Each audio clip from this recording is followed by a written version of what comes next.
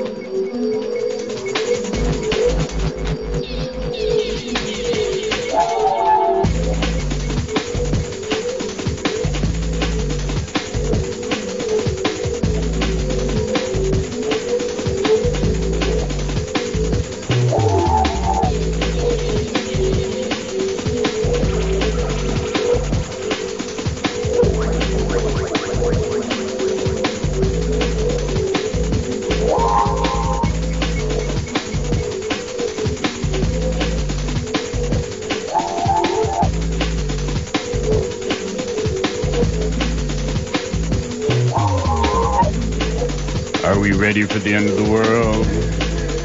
Maybe. Listen to Your Community Spirit, the show about caring, sharing, and preparing for the changes needed in the world as we know it. Let's bring back the circle again, the circle of friends, the circle of family, the circle of being. Wake up! And be healthy and therefore wealthy to the peace and joy of Mother Earth.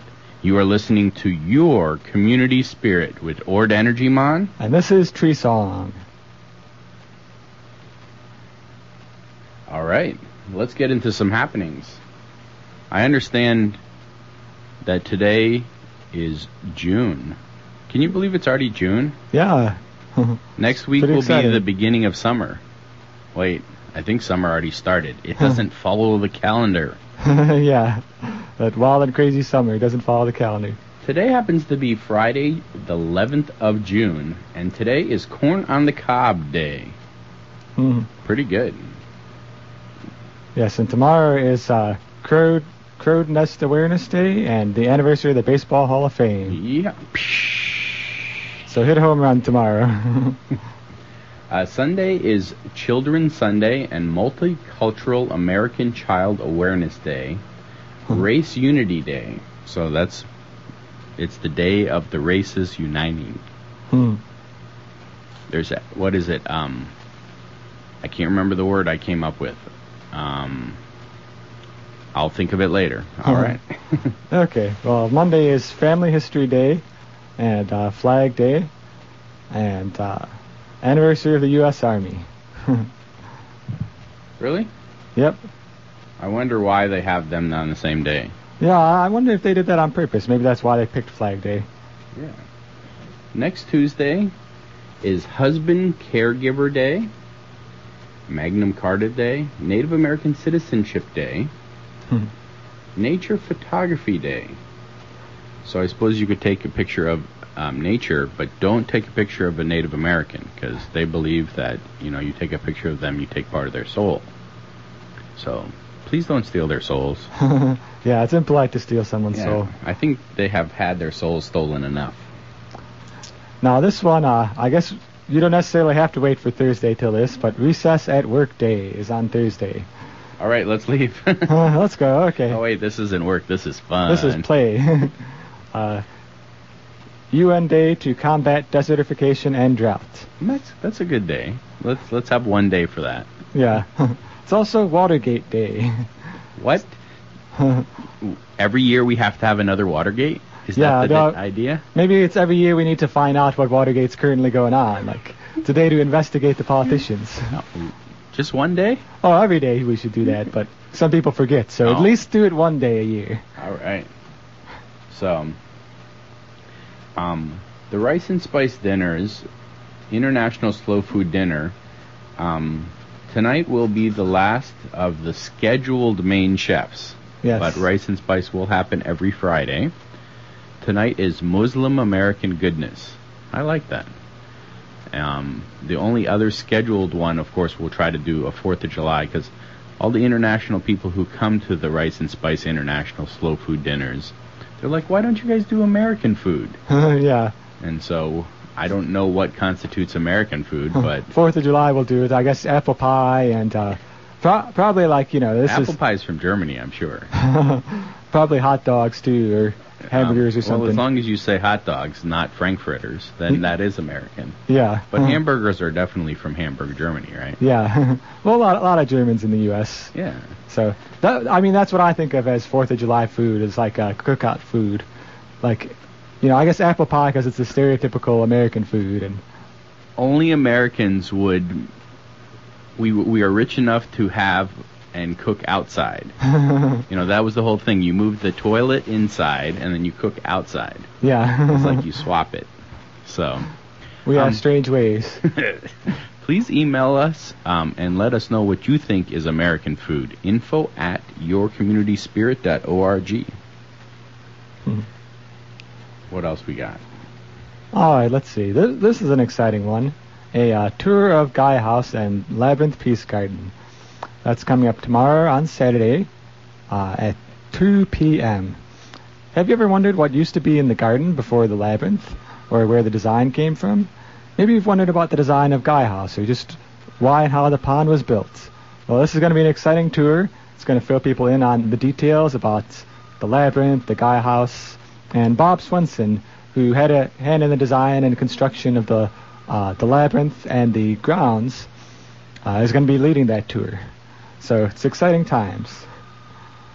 I know there's all sorts of little details I may have heard in passing, but it'll be fun to be there and learn the history of the labyrinth and the Gaia House. Yeah, that's true. I mean, I remember hearing that there was, the original labyrinth had a dome on it. Yeah. That was like a drug rehab center. Yeah, synergy. Synergy, okay. There was synergy there. Yes. So tomorrow at 2 p.m. at the Labyrinth Peace Garden, which is right by the Gaia House at 913 South Illinois in Carbondale. A few other things happening on Saturday. I don't know if you're aware, there's this great happening that we have every Saturday during the summer called the Farmers Market. This is a tremendously wonderful chance to get wonderful, wonderful foods, flowers, herbs, all kinds of locally made, locally grown stuffers. And we now have 2 farmers markets. We've got the main farmers market, and then we have the downtown growers market. Both of these are from 8 until noon. The earlier you get there's like blueberries now. There were strawberries. I think pretty much strawberries are done. But blueberries are now coming on strong. Get there early to get your blueberries, because they're gone usually by 9:30 or so. Yeah. Eat local early, eat local often. And then after the farmers market, the Vigil for Peace every Saturday from noon until 1 p.m. at the corner of Main and Illinois in Carbondale, sponsored and brought to you by the Peace Coalition of Southern Illinois. Yeah, then Saturdays are always busy days. Also on Saturday is the Habitat for Humanity Workday. That's always at 8 to noon on Saturday mornings. And the current site that they're working on is 406 East Burke Street in Carbondale. Yeah, right here in Carbondale. They have them all over Southern Illinois, but this one's close by. A chance to build a house for someone who needs a house. A chance to learn also about building a house. Yeah. You can learn what soffit and fascia are. What? You just make up words? Yeah, make-believe words, Also at Gaia House on Saturday, there's a new group meeting every 6 p.m. on Saturdays called Bitch and Stitch. That pretty much explains the whole thing, but I could explain it in more detail. A chance to talk and make stuff. Yeah. So Bitch and Stitch. Yeah, I get to talk and make stuff. Yeah. It's pretty fun from the sounds of it. I cannot imagine you doing either, bitching or stitching. So, I'm good at bitching. You can do the stitching. Okay, and speaking of fun going on at the Gaia House, I just heard about this. This is something pretty new going on. It's the Carbondale Swings. It's Sundays at 7 p.m. It's swing dancing over at Gaia House.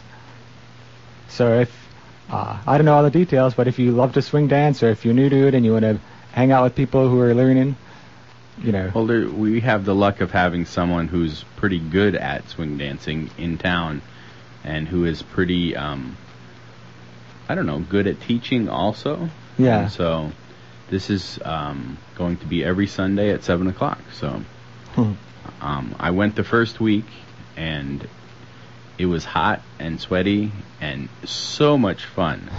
It's like da-da-da-da-da. I forgot how. Yeah. I've never actually done it before, but I've seen people swing dancing. It's very lively. Yeah, oh yeah. Extremely lively. It'll wake you up. Yeah, so bring your favorite electrolyte solution in a water-based something. Yes, to keep you hydrated. So let's see, are there any happenings going on next week, for example? There is, but I skipped Sunday. There's actually going to be some type of play performed by the Young Friends of the Southern Illinois Quakers.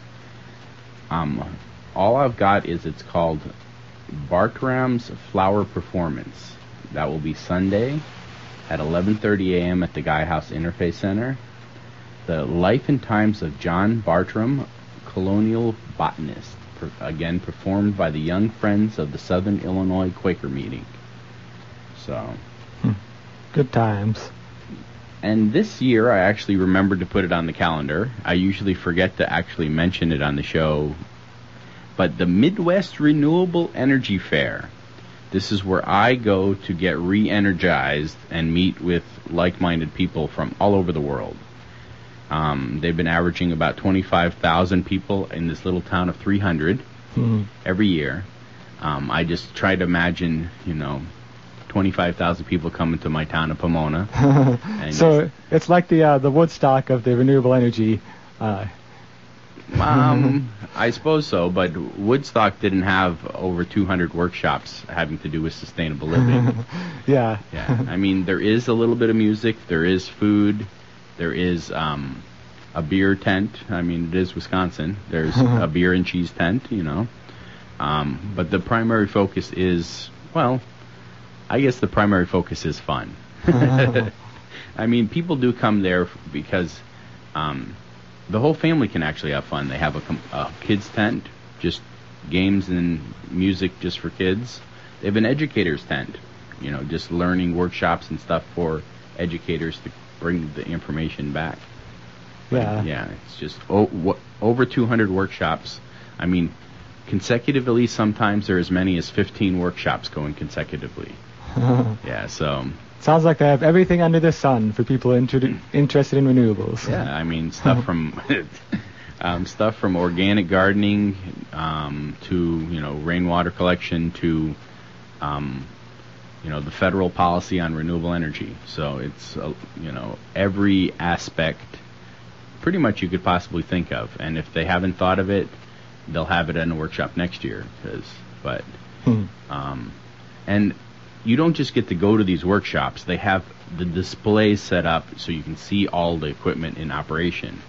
I mean, it's a 25-acre renewable energy mecca because they have all the stuff set up that you can see it and, party under it and the whole bit. So it's my chance to get re-energized. And, of course, first day of summer, one year it was like bitter cold and slightly actually snowed up there. But no matter what, I go swimming on the first day of summer up there. So yeah, I've got a spring-fed lake that I go to, I don't know, glacier-fed, spring-fed. All I know is it's cold. Because so it'll cool you off on a warm day or a cold day. Yeah. So that is next weekend, June 18th through the 20th in Custer, Wisconsin. If you would like to catch a ride, you can call 618-893-1717. Advanced Energy Fair tickets, home tour tickets, mass transit bus tickets, and reservations for camping are all available online at the-mrea.org. And if you miss anything we talk about on this show, we actually do have a weekly newsletter that we send everything we talk about out. But you have to sign up for it.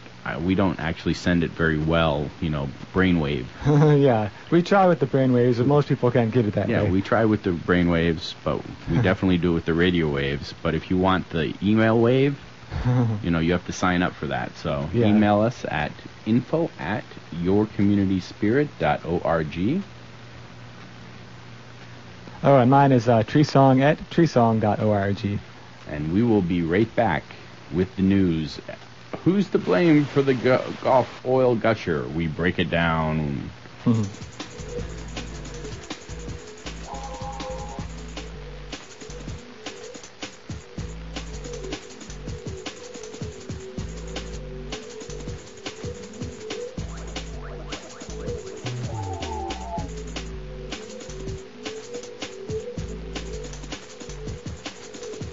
Break it down. Break it down. Break it down. Who's to blame? The blame game. Who's to blame for the Gulf oil gusher? We break it down. We know there's a lot of blame to go around for the ongoing disaster in the Gulf. In the weeks, we're almost to months, right? In the weeks since the Horizon rig first came unglued, that's right, unglued, all the principals in this mess have taken turns pointing fingers, at each other. But people don't realize when they point it at each other, 3 fingers are pointing back. Yeah. Now it's our turn. GRIST applied their highly scientific, whose fault is it really assessment method.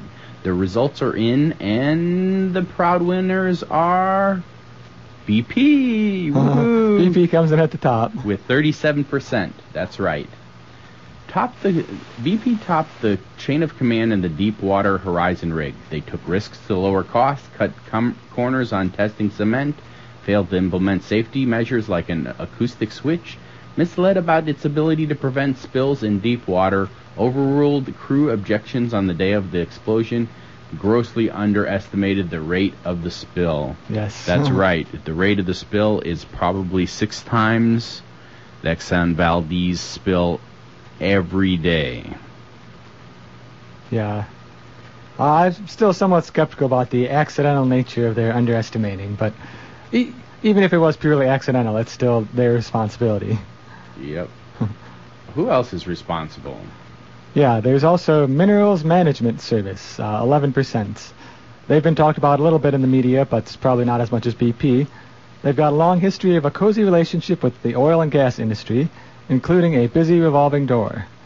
A culture of ethical failure, according to the Interior Department's Inspector General, including scandals involving sex, drugs, and gifts from regulated corporations. So in other words, Mineral Management Service is supposed to be out there regulating BP and other people, being sure that safety measures are taken. But instead they kick back, get some sex and drugs and gifts from these companies, and that's enough to assure them, to comfort them that there's no danger. I mean, they actually let oil companies evaluate their own performance and turn in reports in pencil, which staff workers then traced over in pen. Because it had to be in pen, at least. I mean, come on. So BP, how do you think your safety standards are? Oh, we think they're pretty good. Well, that's good enough for me. Actually, BP has one of the highest safety standards of any of the companies out there. Yeah. I mean, BP is the greenest oil company. They just happen to screw up the worst right now. Yeah. I mean, the rest of them, there's oil spills happening and have been happening, all over the world. And this one they're just focusing on. Yeah, because it's big. In Nigeria, they've been, spilling oil for 20 years. But nobody pays attention because it's Nigeria. Yep, so. All right.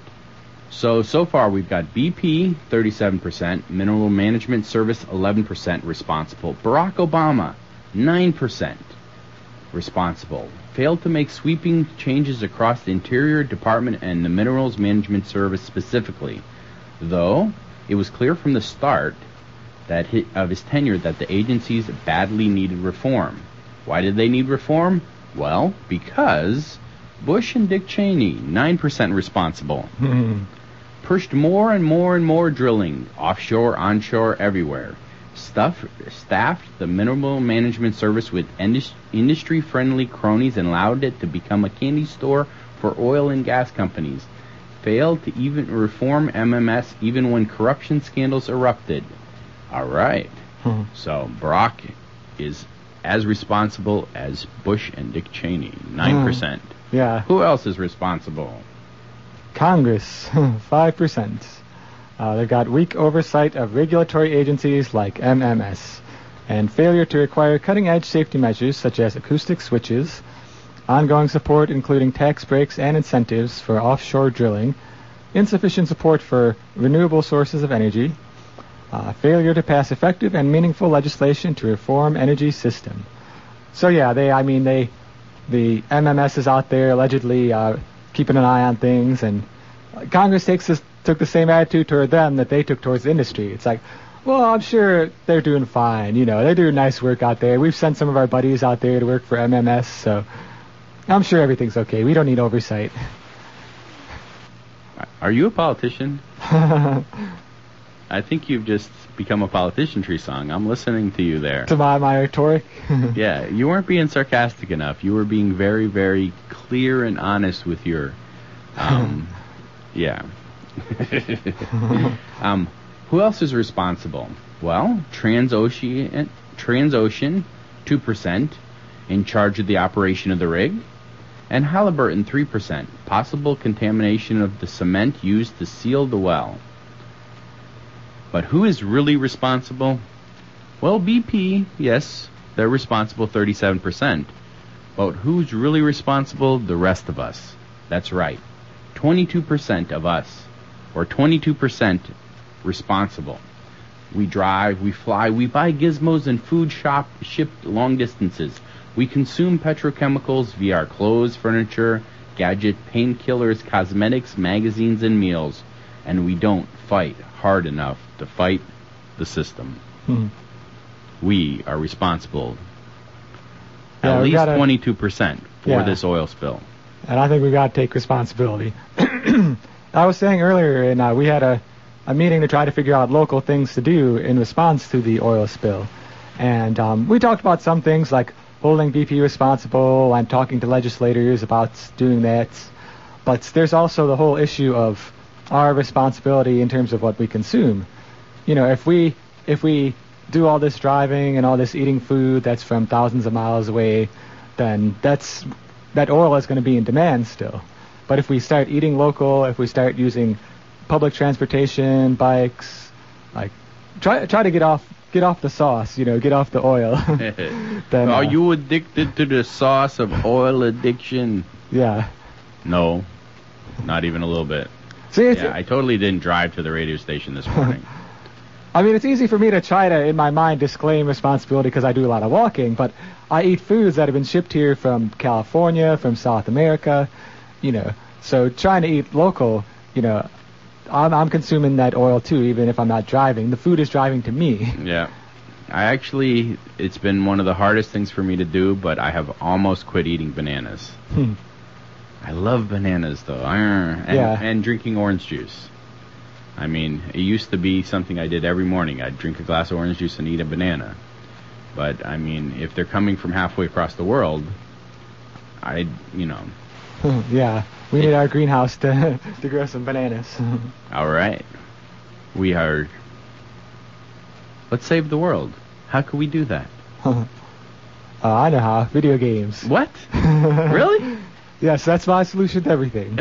All right. But yeah, I haven't seen this report, but I've heard about this in passing. But Forbes magazine reports on a new breed of serious games that is educating gamers about environmental issues and encouraging them to donate to eco-friendly causes, or even to get off the couch and take real-world action. Serious game designers say the big breakthrough came when they realized games had to go beyond entertainment. Quote, "I've grown up with games, and I've seen how powerful they've been," says one designer. "To think that the potential is just left to being entertained would be a disaster." Now, this reminds me of, there was a game I played in the 90s called Ultima. It was a series of games, and their creator had a similar idea where he realized, I'm spending all this time, inputting data into people's heads as they play these games. Why don't I try to put something meaningful in there instead of just, so he had his own take on that. But now modern games are doing, environmental messages. Can you actually think of any games? Well, there's... I wanted to mention it's more independent games that's doing it. Hopefully it'll get mainstream eventually. But I'm trying to remember the name of the network. It's like the Social Games Network or something. I'm on an email list of a... Well, if you would like to... this article is from Forbes magazine, and if you would like to read the whole article, you're going to have to get on our news list because, it's way too long to mention. Yeah, way too long to do on the radio. But Social Issues Games. That's the name of the email list. And if you are somebody who likes to learn, have you ever did freerice.com?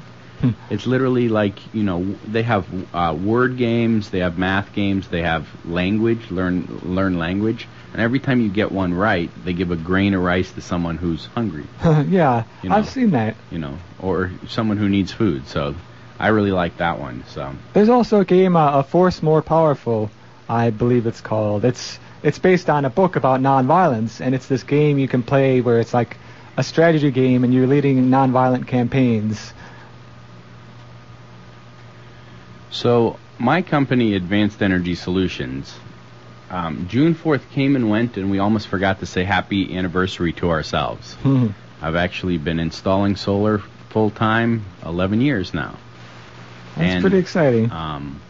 This radio show started about the same time, so we're going to have to pick a date that is our anniversary. Because, I would say probably I started doing the radio show July, but because I remember talking about Y2K.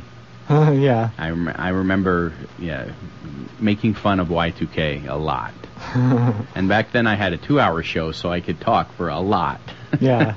So did you think the world was actually going to end on Y2K? I actually did buy a big pack of toilet paper, though.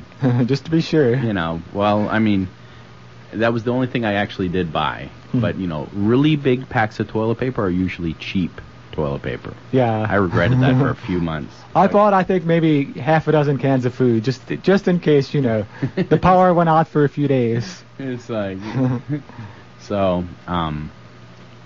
last article? Let's see. About sustainability? Yeah. Sustainability is the next big business megatrend. Environmental issues are emerging as the next business megatrend, with thousands of companies pouring resources into energy efficiency, pollution control, and sustainable business techniques. Write David Lubin and Daniel Esty of the Harvard Business Review. The Harvest. That was a good one. The unintentional pun there. But this exhaustive account, they examine the factors that fuel the shift, and they set out the key steps that companies need to take to stay ahead of the curve. So that's pretty exciting. People in Harvard Business Review starting to think about sustainability. And if you would like a link to the complete article, again, info@yourcommunityspirit.org is our email. Send us your email, and we will put you on our newsletter and send it out. Basically what we're talking about here. You actually don't have to listen to us. We could just email it to you, but I think the listening part is more entertaining than you reading it. Yeah, so. The email has the info, but we provide the infotainment. Chirp. Okay. We will see you again on the radio. I personally won't. I will be up in Midwest Renewable Energy Fair. Yeah, I'll be here keeping things going on the radio show. In the years past, I actually have called in. Unfortunately, I probably won't be able to call in because I'm doing a workshop. I'm teaching a workshop about living off grid. So I think right at that moment, it's either at 10 or 11. So either way, I'll be kind of rushed. So All right. We'll see you again on the radio, hopefully every week at this time. This is Ord Energy Mon reminding you to, well, enjoy summer, I guess. Yes, enjoy summer. It's getting warm out there, but it's still beautiful.